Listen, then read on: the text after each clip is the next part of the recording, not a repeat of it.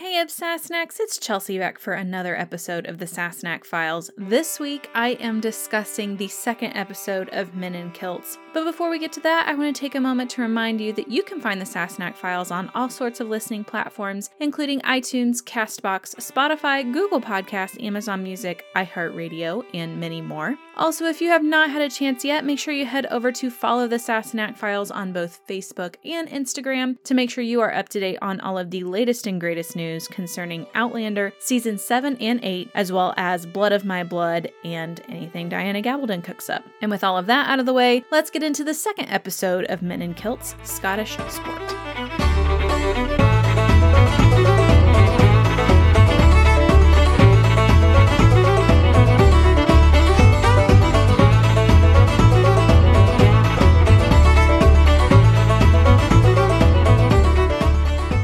This week, we're talking about Scottish sports. I was actually really excited for this episode, primarily because I love sports. And I don't know much about the sports that Sam and Graham are kind of learning about in this episode. I've always kind of wanted to dabble in rugby especially, but shinty is also kind of interesting to me. So this episode was a good chance for me to learn a little bit about these sports. We start out this episode with something extremely familiar to those of us in the US, surfing. And, this just did not look appealing to me whatsoever. It looks so cold.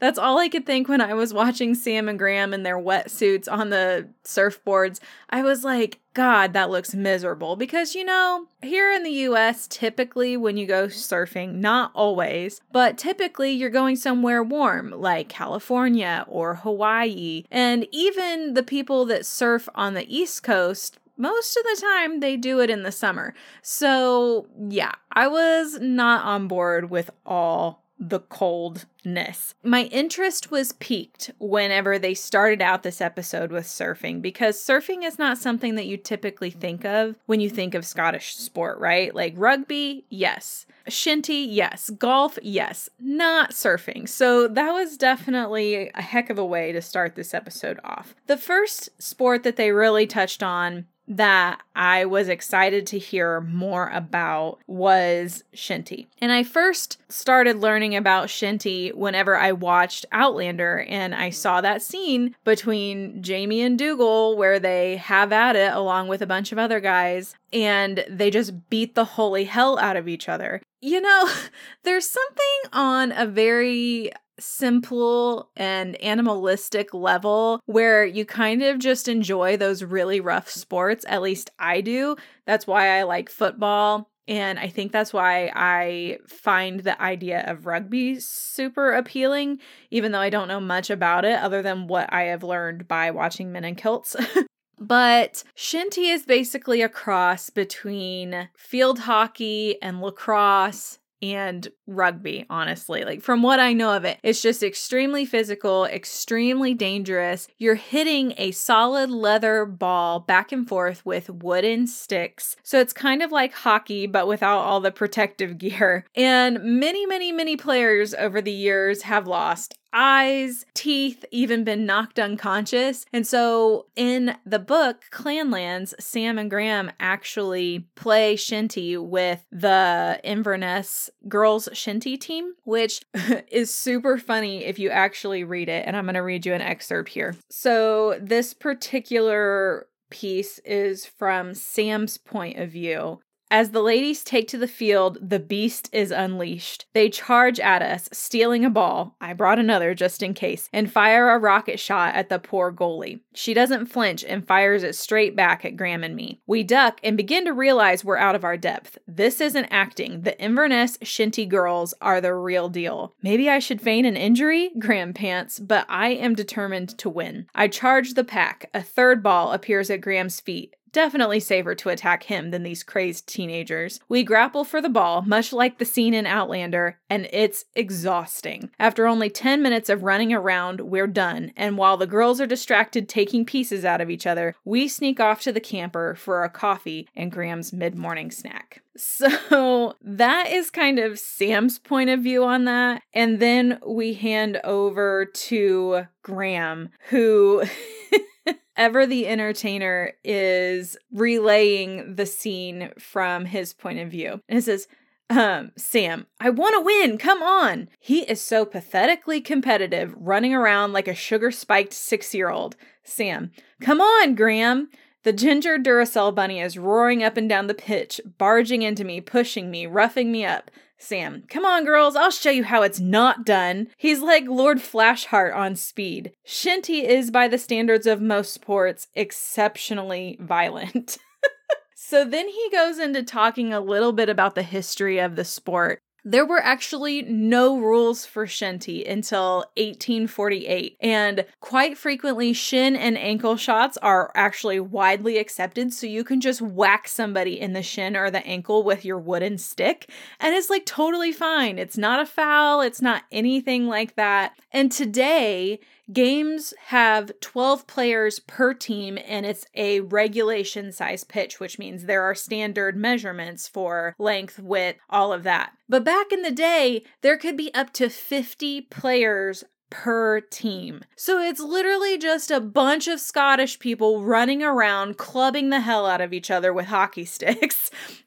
And it seems exceptionally violent, but actually really entertaining. And I tried to convince my mom to go to a shinty match when we were in Scotland, but we just never got around to it. But I think that would be so entertaining. From shinty, we move on to the Highland Games, which is another pretty interesting set of sports, I guess, if you want to call them that. A lot of them are reminiscent of the track and field that we see today, but you can tell that they're a bit more ancient sports than what we see. And there are a ton of different events that make up the Highland Games. You've got caber tossing, hammer throwing, shot put, weight for height, and tug of war. So the only one of those that I did not know what it was weight for height. I'll go over all of them just so if you aren't familiar with those particular activities, you will know what I'm talking about. Tossing the caber is when you have a really long, it looks like a pole or a log, and you like hold it in your hands at like stomach level and you run and you literally throw it up in the air to get it to fly end over end and land as far away as possible. That's the point. And whoever throws it the farthest wins that event. Hammer throwing is what we see in this episode that Sam and Graham are taking part in, learning from Kyle Randalls. He's a Highland Game competitor, and as he puts it, he spends all summer running around and throwing shit, which I found so entertaining, and clearly Graham did too, because he just started laughing when he said that. These events are actually very dangerous. His main event is the hammer throw, and the small hammer is 16 pounds and 4 foot 2 inches. But what he calls the Mac Daddy, or the Braemar hammer, weighs 22 pounds and is not nearly as flexible. These can actually cause injuries, and he said that at one point when he was throwing the hammer, he actually tore the whole left side of his stomach or all of his abdominal muscles, which must have been so completely painful. I can't even imagine that. Ugh, it gives me the willies. But it was pretty entertaining watching Sam and Graham try to learn to throw the hammer, and it's not something that I would ever in a million years try to do because I'm just not coordinated, and I'm actually a very clumsy individual, and I'm pretty sure that I wouldn't even be able to swing the hammer around, let alone throw it, without pulling a Kyle Randalls and ripping the entire left side of my abdomen. So Sam got 12 feet 9 inches and Graham got 13 feet 0.18 inches. So Graham won that. It was very close, and I'm not gonna lie, it's one of those things that I think if Sam had thrown it properly and not gone around like 6 times before he released it, I think he probably would have beat Graham by a good margin, but he was probably just tired by the time he got to round 6. And it's like Kyle said, he's like, I'm exhausted watching that. And this is kind of where we really start to see the competition ramp up, because whoever loses this set of games that they have set up over the course of this episode has to skinny dip in the North Atlantic. And I am never gonna put down a bet that lets me watch Sam Hewen run across a beach naked, okay?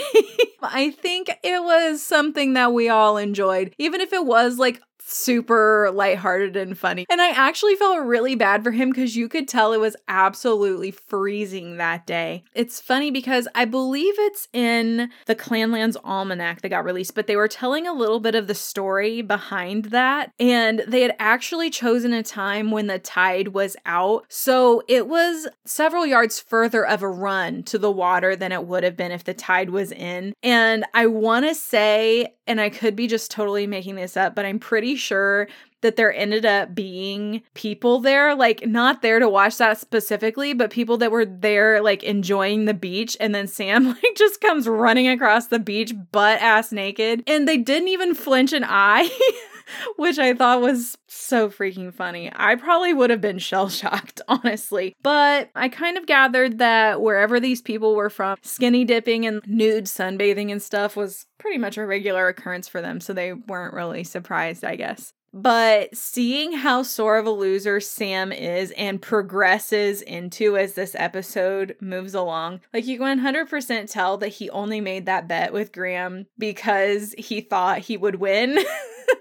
And I do feel like it was played up a little bit just because they had to have something interesting and eventful to have going on. Like, I don't think that they intended to do this competition whenever they first started planning out this episode, but it was one of those things that kind of just evolved and then they had to play it up for entertainment value. Nevertheless, I'm never going to turn down watching some good, healthy competition. It's always fun. So continuing on with the Highland Games, you've got shot put, which is throwing a really heavy stone in this case, but more often in modern times, like whenever you watch track and field, you see a lead ball that they're throwing, and that is also shot put. Weight for height, like I said, was the only one that I was not really familiar with, and that is where they hold this bell-shaped weight and they throw it up as high as they can to like get it over a bar or some sort of obstacle. And I'm guessing, I've never watched this personally, but I'm guessing they are always increasing the height after each round, kind of like high jump. And what I didn't find when I was researching this was any sort of long jump or high jump, but I'm pretty sure that they do those things because they were talking about there being a jumping pit at Braemar. And then of course there's tug of war, which I think most people around the world are familiar with that game. So a lot of these kind of originated at the Highland Games, and there's speculation that the model for the Highland Games with the clans competing is actually the basis of what we see with the modern day Olympics, which I thought was pretty interesting. In the beginning, the Highland Games really began as a way to let the clans suss out their best representatives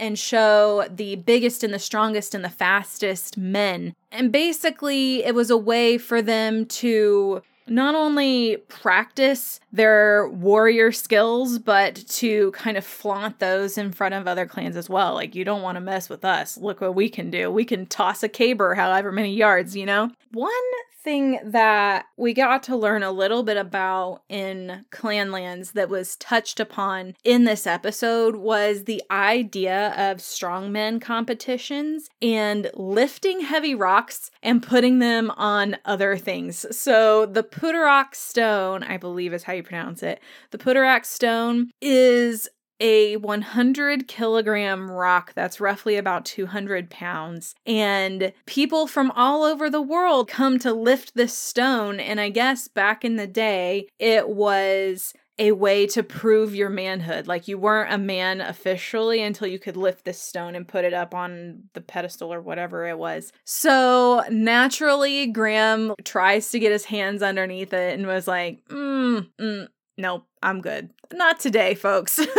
It is heavy, and I can confirm, but yeah, I'm not going to try to lift it. And then Sam is just like, I really want to lift it. Like, you can tell that he really prides himself on his physical capabilities and really loves to push himself. I was kind of applauding a little bit that he was able to lift this stone and put it up on the pedestal. And in the book, Graham is telling the story as Sam is doing it. And and he is so proud of Sam. Like, he just wants to jump up and down and like pat him on the back and be like, good job, buddy, which I think is so cute. And Graham is even quoted as saying, I find myself genuinely delighted, cheering and slapping his back. I feel strangely proud. My boy. It really goes to show their relationship. And I think as this show progresses and as the book progresses, you really start to get a feel for the kind of relationship that they have, which honestly is one of the most enjoyable parts of Men in Kilts.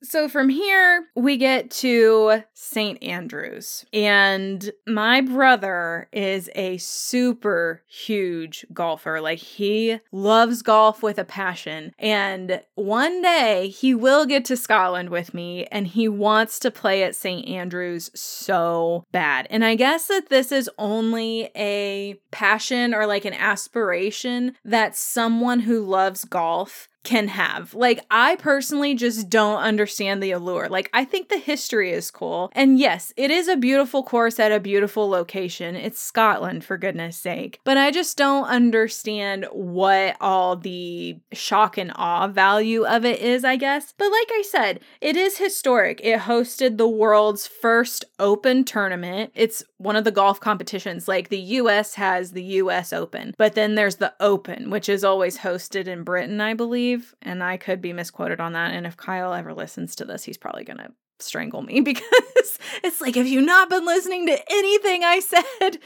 But it hosted the world's first open tournament, and St. Andrews is actually the inventor of the 18-hole course that we get all over the world today. And I have been listening, Kyle, I promise, because St. Andrews is a links style course, which means that it has never been modified by any sort of machinery. It is 100% the landscape, and you have to walk it. There are no carts on the links course, and I believe there is like the new course and the old course at St. Andrews, and the old course is the one where you can't take any carts, you have to walk it. The new course, I think that you can have carts on, but I'm not 100% sure on that. People have been playing golf at St. Andrews for 400 to 500 years. That is a massive amount of time that golf has been a thing there. And so that in and of itself is just crazy to me, which I guess is 3/4 of the draw for playing at St. Andrews. I saved the best for last. Kind of. And every time I go to Scotland, I always go to Edinburgh because it is one of my absolute favorite places on planet Earth. And I remember in September of 2021, I believe, because COVID was kind of still going on and we had some restrictions. I went to Scotland by myself and I took the train up from London, and it was a long day. I got up at like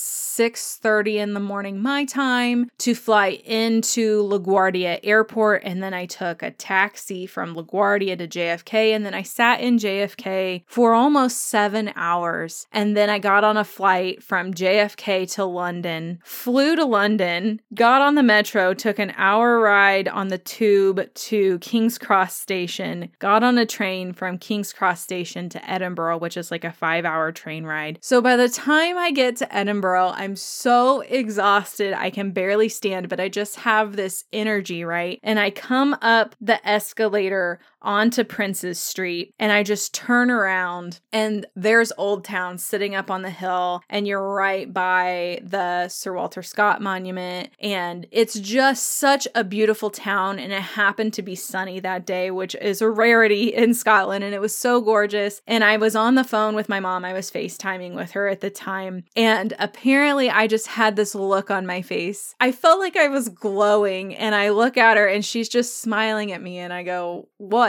And she says, "All right, I'll let you go. You're in your happy place now." And I was like, it is my happy place. I could just camp there for days. And so every time I go to Edinburgh, at some point, if you leave the city at all, on your way out, you're going to pass Fortress Murrayfield, which is the rugby stadium that holds 67,000 spectators. So it's not a small stadium by any means, but, and this is going to sound like kind of crazy probably. 67,000 people is a lot of people, don't get me wrong, but it's kind of small compared to what I'm used to because I'm from Indiana, and most people in the world, if they know Indiana at all, they know about the Indy 500, which is the largest single-day sporting event in the world. And it is 300,000 spectators in the grandstands. That's not including the people that are in the infield. And that's all at the same time, people crammed in there. So while 67,000 people is a lot of people, when you've been to a sporting event with 300,000 people, 350,000 actually is probably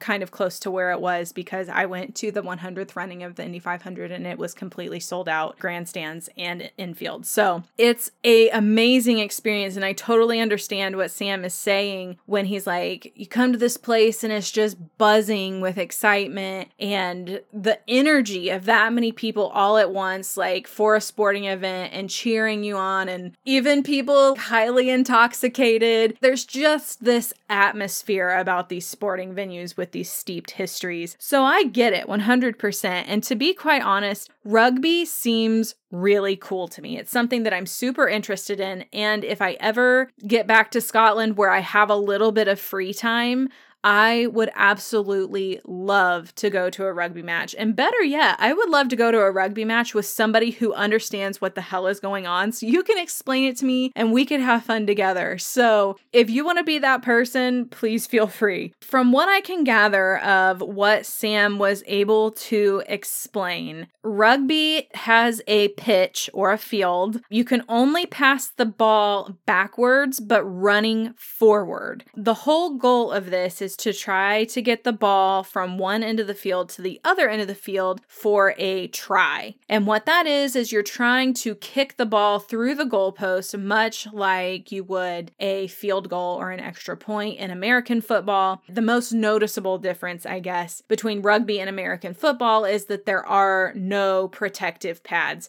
And I actually heard somewhere, because one of my friends in college, she was on the women's rugby team, and she said that there's actually less injuries in rugby than there are in American football, because there's this false sense of security in American football because you're wearing all of this protective gear. Whereas in rugby, while there are some nasty injuries and you spend 95% of your time bruised to all hell, you're also very aware of the fact that nobody is wearing any protection. And if you hurt somebody, you're going to hurt somebody really bad. Like, there is no false sense of security there. So, all of this being said and done, when Sam and Graham are doing their competition at Murray Field, I don't know how Sam missed that toss into the trash can with the first ball. That's what I kept thinking whenever I was watching this. I was like, oh my God, he was in way too much of a hurry. Like, he should have just taken his time and been a little gentler with the toss, and he would have, had a big goose egg with the bet, and he wouldn't have had to jump into the North Atlantic, which just, I'm sure, was absolutely painful. I've never skinny dipped in the North Atlantic, but on spring break one year when I was in college, we went to Myrtle Beach, South Carolina. It was the end of March, and it was like 40-degree highs, 50-degree highs. So it was pretty cold outside. We were playing Truth or Dare one night, and I picked Dare because I'm a truth girl. Like, I don't hide anything. So I would much rather just tell somebody something they want to know, but they weren't going to let me out of the game without picking a dare. And then they dared me to jump into the outdoor swimming pool at our hotel, and didn't think that I would do it. And, it was that added little,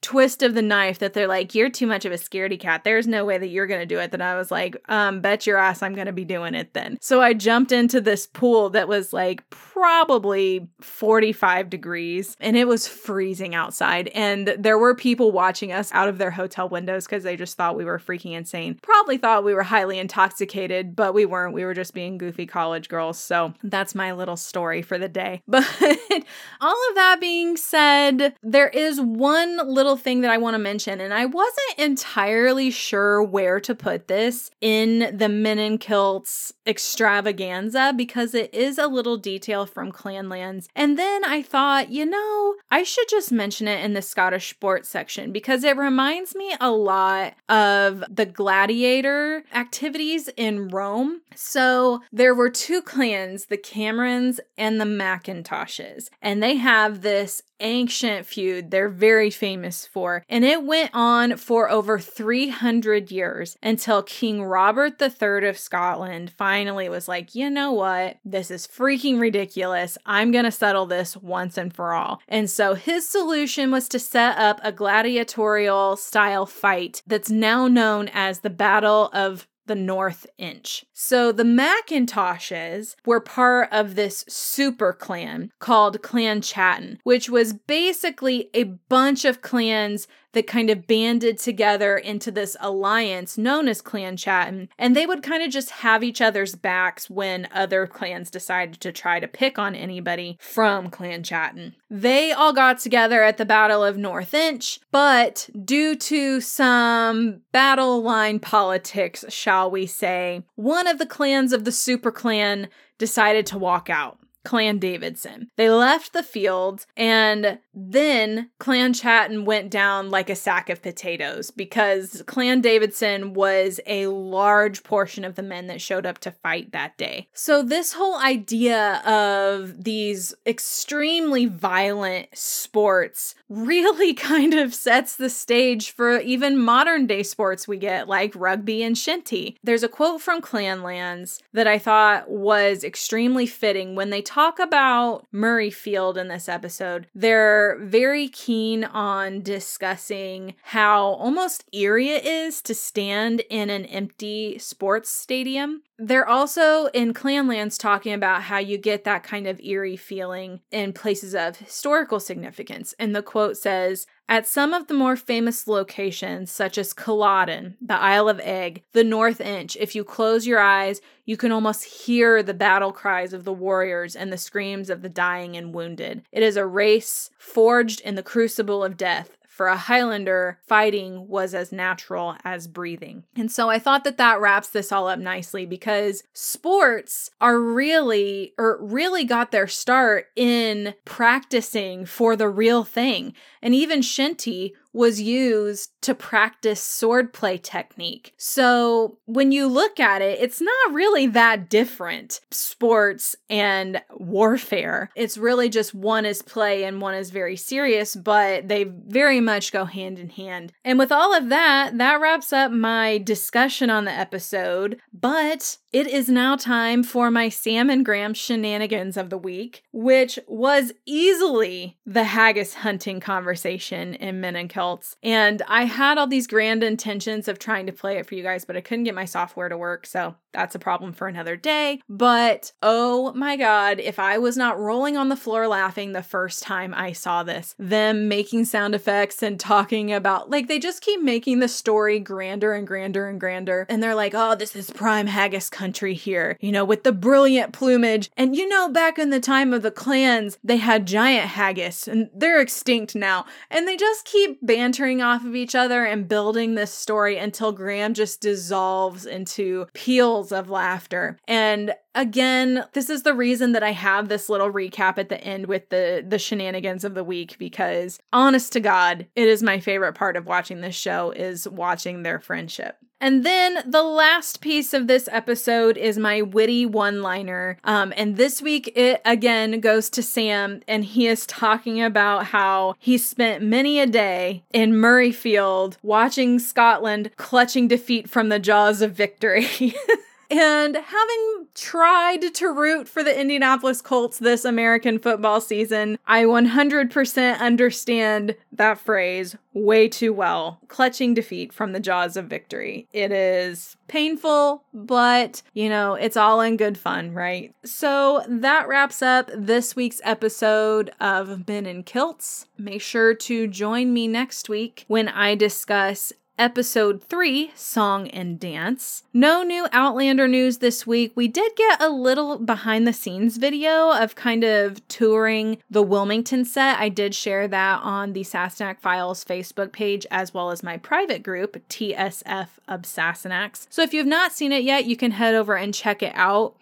Also, I want to make sure to mention that on Saturday, March 11th, at 2 p.m. Eastern Time. I am going to be conducting my next edition of Droughtlander Book Club on The Broken Brooch by Catherine Lowry Logan. So if you have not read that book yet, or if you have not checked out the Celtic Brooch series, I highly recommend it, and I always have a great time discussing the books with you guys when I do book club. So make sure to join me for all of my upcoming activities for the Sassenach Files. And again, I'll be chatting song and dance next week, so make sure to come back and join me. Until then, you guys stay safe out there, and I will chat at you later.